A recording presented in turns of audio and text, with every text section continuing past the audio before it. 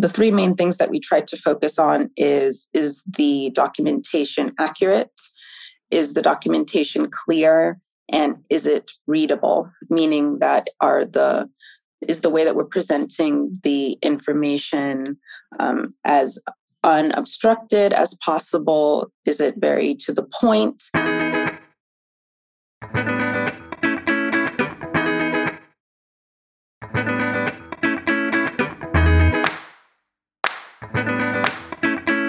Welcome to the Knowledge Base Ninjas podcast,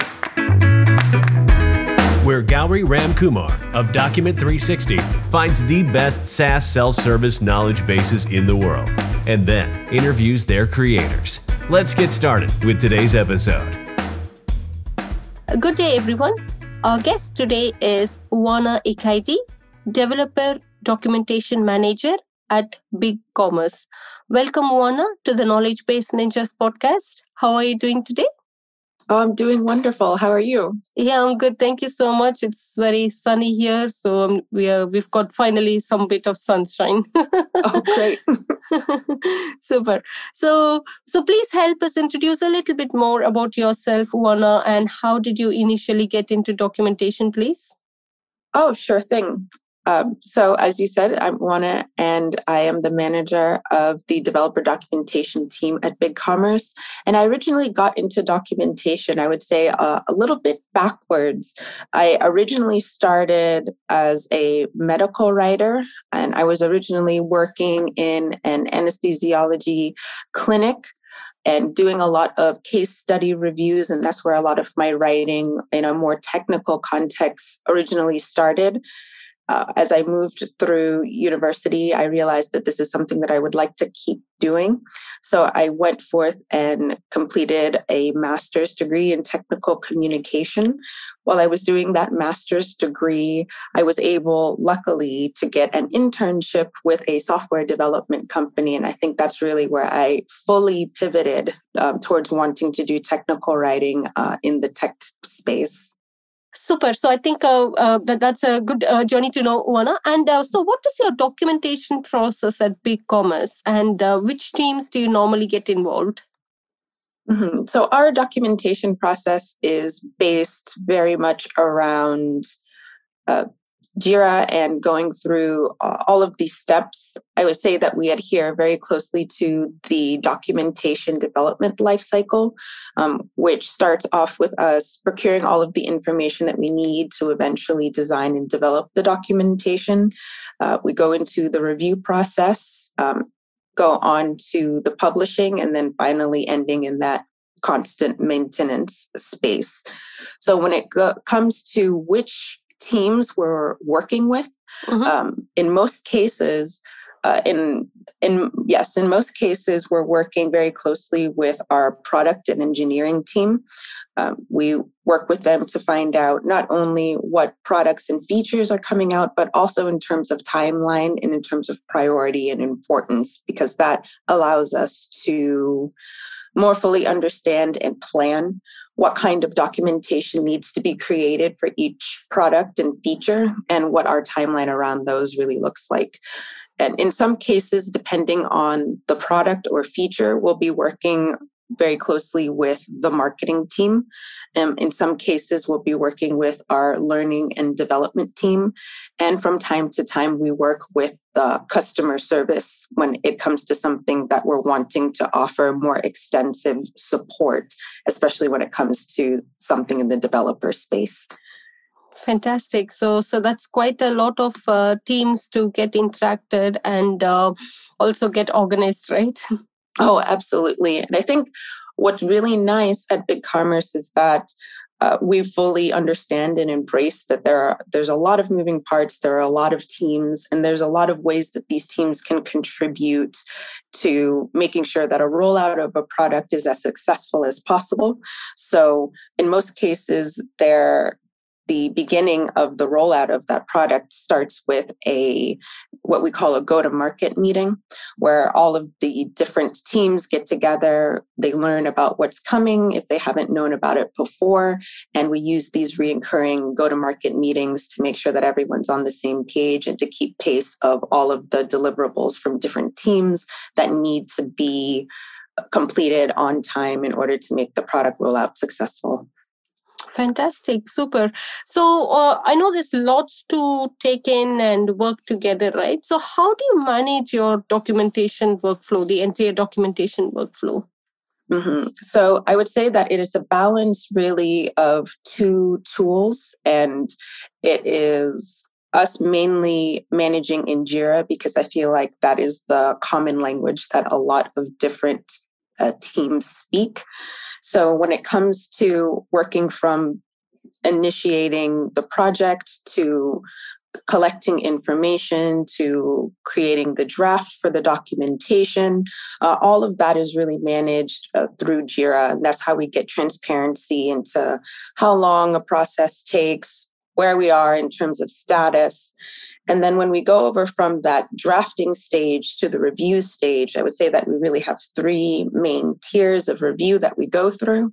The first coming from a peer review, just to make sure that in terms of organization, grammar, things like that, everything is very good to go. And I find that it's very nice to do that first so that when we move into that second tier of review, the technical review, all that we need for the subject matter expert to do is review for accuracy. So they're not distracted by grammar or by organization or anything like that. They can really cut to the heart to make sure that the information that we're presenting and the way that we're presenting it is accurate. So moving on from there, after we go through that second tier of review, the technical review, we move to that third review, which I would say is the editorial sanity check that's performed just to make sure that everything is as it should be. And when we preview it to see what it would look like on the site, everything there looks good. And I would say that is when we move on to really using GitHub for that whole review process, just to, again, make it a lot easier for our subject matter experts to contribute to the review process. And it really makes it easy to go from review straight to publishing and also to manage the maintenance aspect of that documentation moving forward.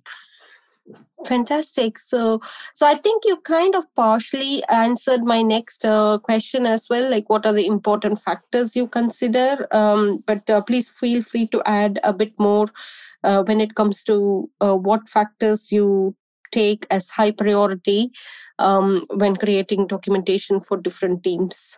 Mm-hmm. So the things that we try to keep in mind when it comes to, especially when we're trying to assess the quality of our documentation, the three main things that we try to focus on is the documentation accurate? Is the documentation clear? And is it readable? Meaning that is the way that we're presenting the information as unobstructed as possible? Is it very to the point? So these are things that we try to look out for, and things that we look out for during that initial tier of review, that peer review process. And that's mainly the clarity and readability aspect. That next tier, the technical review, is really a focus on accuracy. So these are the three things that we try to keep in mind as we're going through and assessing and making sure that the documentation that we're producing is as quality as possible. Fantastic. That's really good to know, Wana. I know you wanted to, I know the API documentation, right? So I think during your career, it has evolved dramatically. So what innovations have you embraced since your time studying for your master's in technical communication? I think it was in Central Florida, right? Oh, yes, that's correct. Yeah. So can you share some of your thoughts on the innovations that you think has been introduced, especially around the API documentations? Yes, absolutely. I would say that the two main innovations that have come through since I've been a part of kind of the API space are, for one, that design first philosophy when it comes to API development. And I would say that this is especially useful when it comes to documenting, because effectively what you're doing, and this kind of rolls into the next thing that I want to talk about, but effectively what you're doing is you're building the documentation for the API before you actually start coding anything. So you are able to get a very good idea of the design, and that keeps you from building out something that doesn't completely work. And then you have to keep going back to the drawing board. And I really feel that the Swagger, or as it's known now, the OAS philosophy around that has really helped in terms of the design first philosophy for APIs, because being able to use OAS files, those API spec files, that makes the documentation job much easier, because now there are so many different tools that you can use to automatically create these API reference documents straight from the spec files.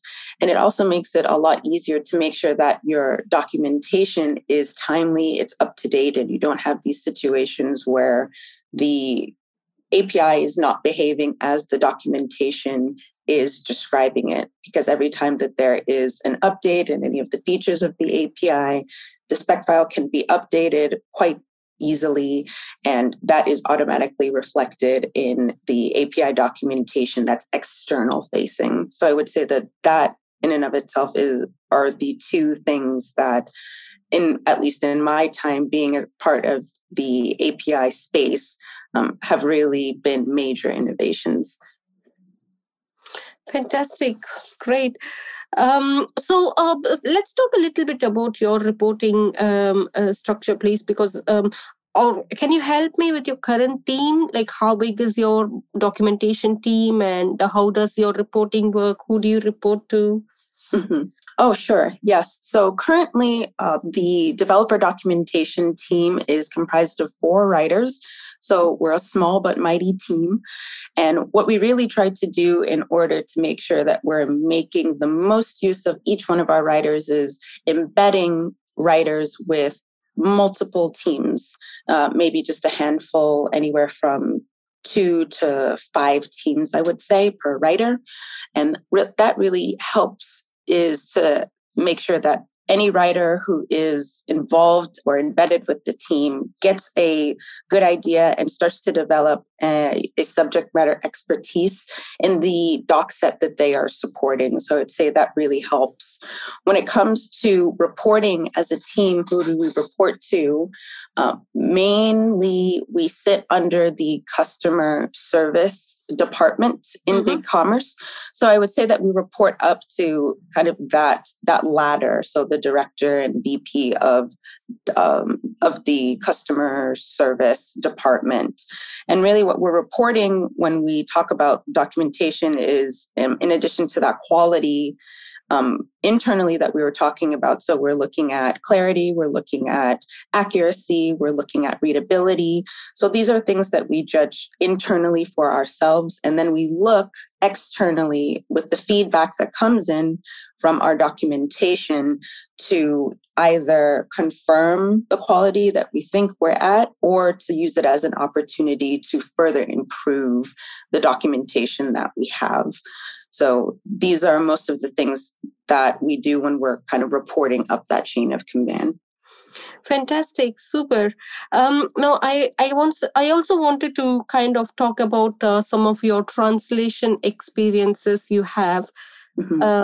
So I know in your previous organization, Indeed.com, you did manage the creation and maintenance of external documentation, not in one language, but 8 languages, right? Yes. So can you talk a little bit about that? Because I know it's not that easy having maintaining documentation in such a number of languages, especially if the portal is not supporting you well enough. Yes, so that was quite the undertaking. But I would say that because I was able to work at a place like Indeed, the resources that were available made it that much easier. So mainly when we were going through that process of setting up, how are we going to translate all of this information into the targeted languages that we're focused on, we chose a kind of a CMS that would allow for kind of like this multi channel support effectively. So we'd have different sites for all of the different languages. And then we also had to go and figure out and understand, okay, the content that we are translating is not going to be stagnant. Of course, it's going to be changing from time to time. So what is the regular cadence that we want to establish when it comes to the changes that are being made, the lag between the changes being made and that translation, and then the ultimate publication in all of these different languages. So luckily, we were able to work with a translation third party that we were able to send off in a certain file format. So they would be able to just translate all of the text that we needed and send it back in that same format. And then we could upload that straight into the site, into the respective sites based on language. So, but we had to be okay. We really had to come to terms with the fact that some of the languages are going to be lagging behind a bit. And we would have to determine, okay, when this, if the change happens, how important is this change? Is it something that is going to greatly obstruct all of the rest of our audience if they're not in the primary language, which in this case was English, and determine, is this something that can wait a quarter for us to translate and update in all of the subsequent languages, or is this something that needs to happen now? And that's really something that we had to decide on a case-by-case basis. So there were some times where we had an emergency translation that we did, and in some cases we were fine letting it roll over into the next quarter. Wow. So I think the next question is somewhat related to the multiple languages you maintain. So next, coming to the other spectrum, I do understand that you did maintain different versions of the same documentation for not one organization, but for sister concerns as well, right? Sister locations. Yes. So how much time did you spend in tailoring the work to their specific requirements?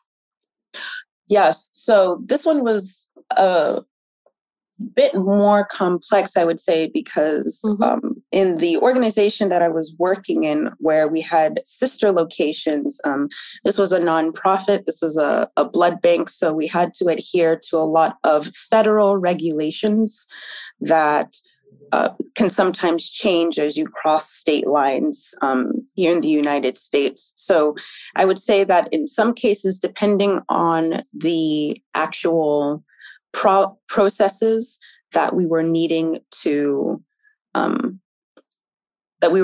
document, there were some cases where we would say, okay, in order for us to maintain this as well as possible and make sure that we're not slipping in any one direction or possibly exposing ourselves to maybe a federal violation because we're not being as strict as we need to be in one place versus another, we would find and locate the most strict guidelines across the sister locations, and we would adhere to that because there's nothing risky about being more strict with something, especially as it pertains to health. There were in some cases where there were areas of the process that there were guidelines in one state, but there weren't guidelines in another state, or there were contradicting guidelines for the multiple state, but one state was like particularly specific. And in those cases, yes, it takes a lot of time, and it's really a team effort when it comes to things like this, because it's not necessarily a lone writer who's sitting down trying to figure everything out. We're talking with with lawyers. We're talking with our subject matter experts who are our actual physicians who are working with us. So we will all get together, read through all of these requirements and determine based on all of the nuances, what kind of documentation, what are we going to document, what kind of documentation are we creating, and what sister sites do these things apply to. Mm-hmm. Super. So I think the last couple of questions, it kind of gives, I don't know, I mean, the level of involvement that is required in maintaining documentation at various languages and various sites as well, right? So it's amazing journey. Super. So I think this is a very appropriate question for you, Anna. So in your opinion, what has been the most important innovation when it comes to document tracking during your career? That's a great question. Document tracking. I would say for me, especially working more in the tech space now, there has been a very large movement towards open sourcing or making your documentation more open to the public, which I think is a very important move, especially as we get to a point where things are changing so rapidly and you have people who are very invested in your documentation and want to help out, and your documentation only improves as a result of that. So I know that we're doing that here at BigCommerce, where we leave our documentation open, and we're very open to issue submits or even PRs from people outside of the organization. But I think that's going to become a lot more common, and it's going to be almost a required way to make sure that your documentation is staying as up to date as possible. And in addition, you're getting more real-time understanding of how your audience perceives your documentation and areas where your documentation could be more robust to fit the changing needs of your audience. Super. That's true. Let's talk about BigCommerce a little bit more. I don't think I captured that point, but is your documentation publicly available? Is anybody allowed to use freely, or do you want people to log in and then access the documentation? Yes. So our documentation is free. It's free to use. It doesn't require a login or anything like that, because we want to make sure that it is as accessible as possible to allow for developers, especially to create any kinds of apps or integrations that will meld very well with our platform. So we want to make sure that that is as open and as easy to use as possible. Super. So I think that makes me to ask you this question. So are you aware of any organic search traffic being generated from your documentation, overall helping the marketing team as well? Yes. So yes, we do generate organic search traffic. I would say, I think the last time we checked, it was something like 50% as opposed to traffic that's incoming from our other domains, like maybe bigcommerce.com or our support site, because we're pretty well intertwined with those things. And I would say that a lot of that comes in from people who are interested in, from a headless perspective, being able to integrate a front end that they want for their commerce site into the back end that is BigCommerce. So that's where a lot of that comes in. Fantastic. Super. So I think that takes me to the next section, Uvana. So it's a rapid fire round. So I know you've got an ample amount of experience now, not only with one location, not with one language, multiple languages, multiple locations. So who have you learned the most about documentation in your career? I would say that someone who was very instrumental, especially as I was first starting out, is Tom Johnson. I feel like he has so much content, and is so good at really going through all of the different situations where technical writing can get a little bit, I would say, obtuse or a little obscure, I would say. So I think, especially starting out first in my career, Tom Johnson's I'd Rather Be Writing website was instrumental in helping me get on board with technical writing. Fantastic. So I'm sure you might have listened to his podcast series as well, which we did, I should say, a few months ago. Right. Super. So in terms of documentation related resources, can you share some that you might have got inspired recently? I would say one thing that I have read recently, it was the Everyday Developer site. They recently put out, I think a month or two ago, they recently put out an article titled Evaluate Your Docs Like a Developer. And that was by Adam Devander. And I feel like that was a very good article because I find that it's easy to get into the mindset of, okay, when you're creating documentation, you might get into a mindset of you're creating documentation for documentarians. And when I say that, you kind of have this idealized view of how your documentation is going to be consumed. Like maybe someone sitting down and reading through everything that you've written and with their undivided attention and everything like that. But what this article really reminded me of was to think about your documentation in the grand scheme of your audience's day. What else are they doing? What are they trying to achieve?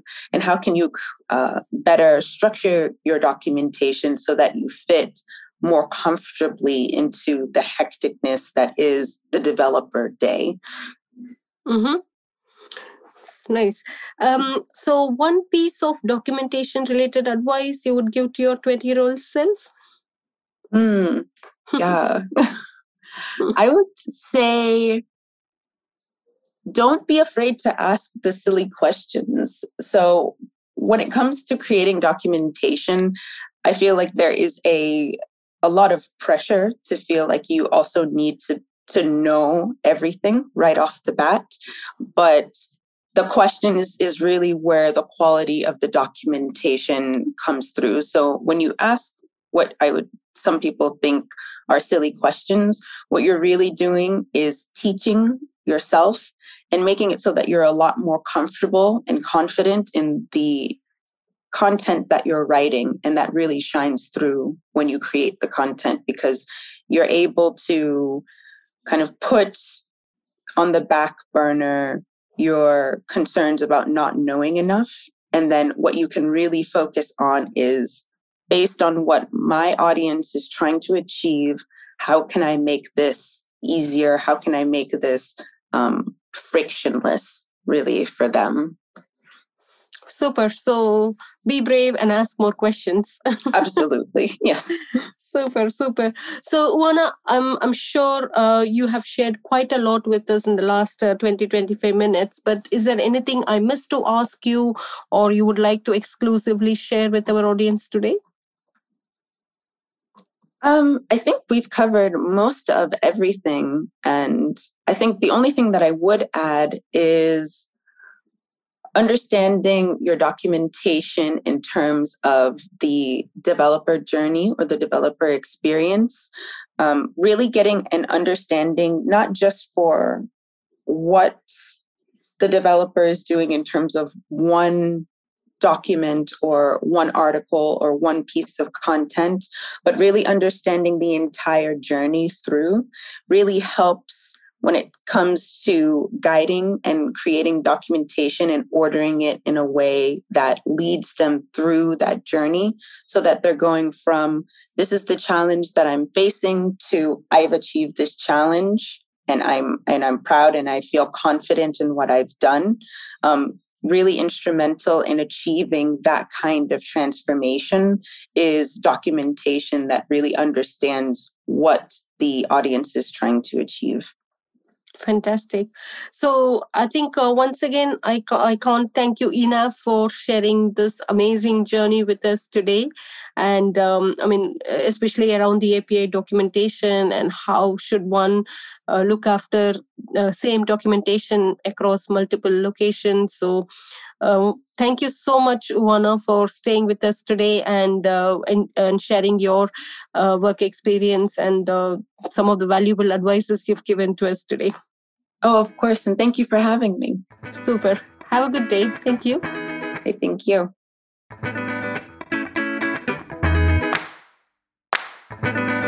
Thanks for listening to today's episode of the Knowledge Base Ninjas podcast.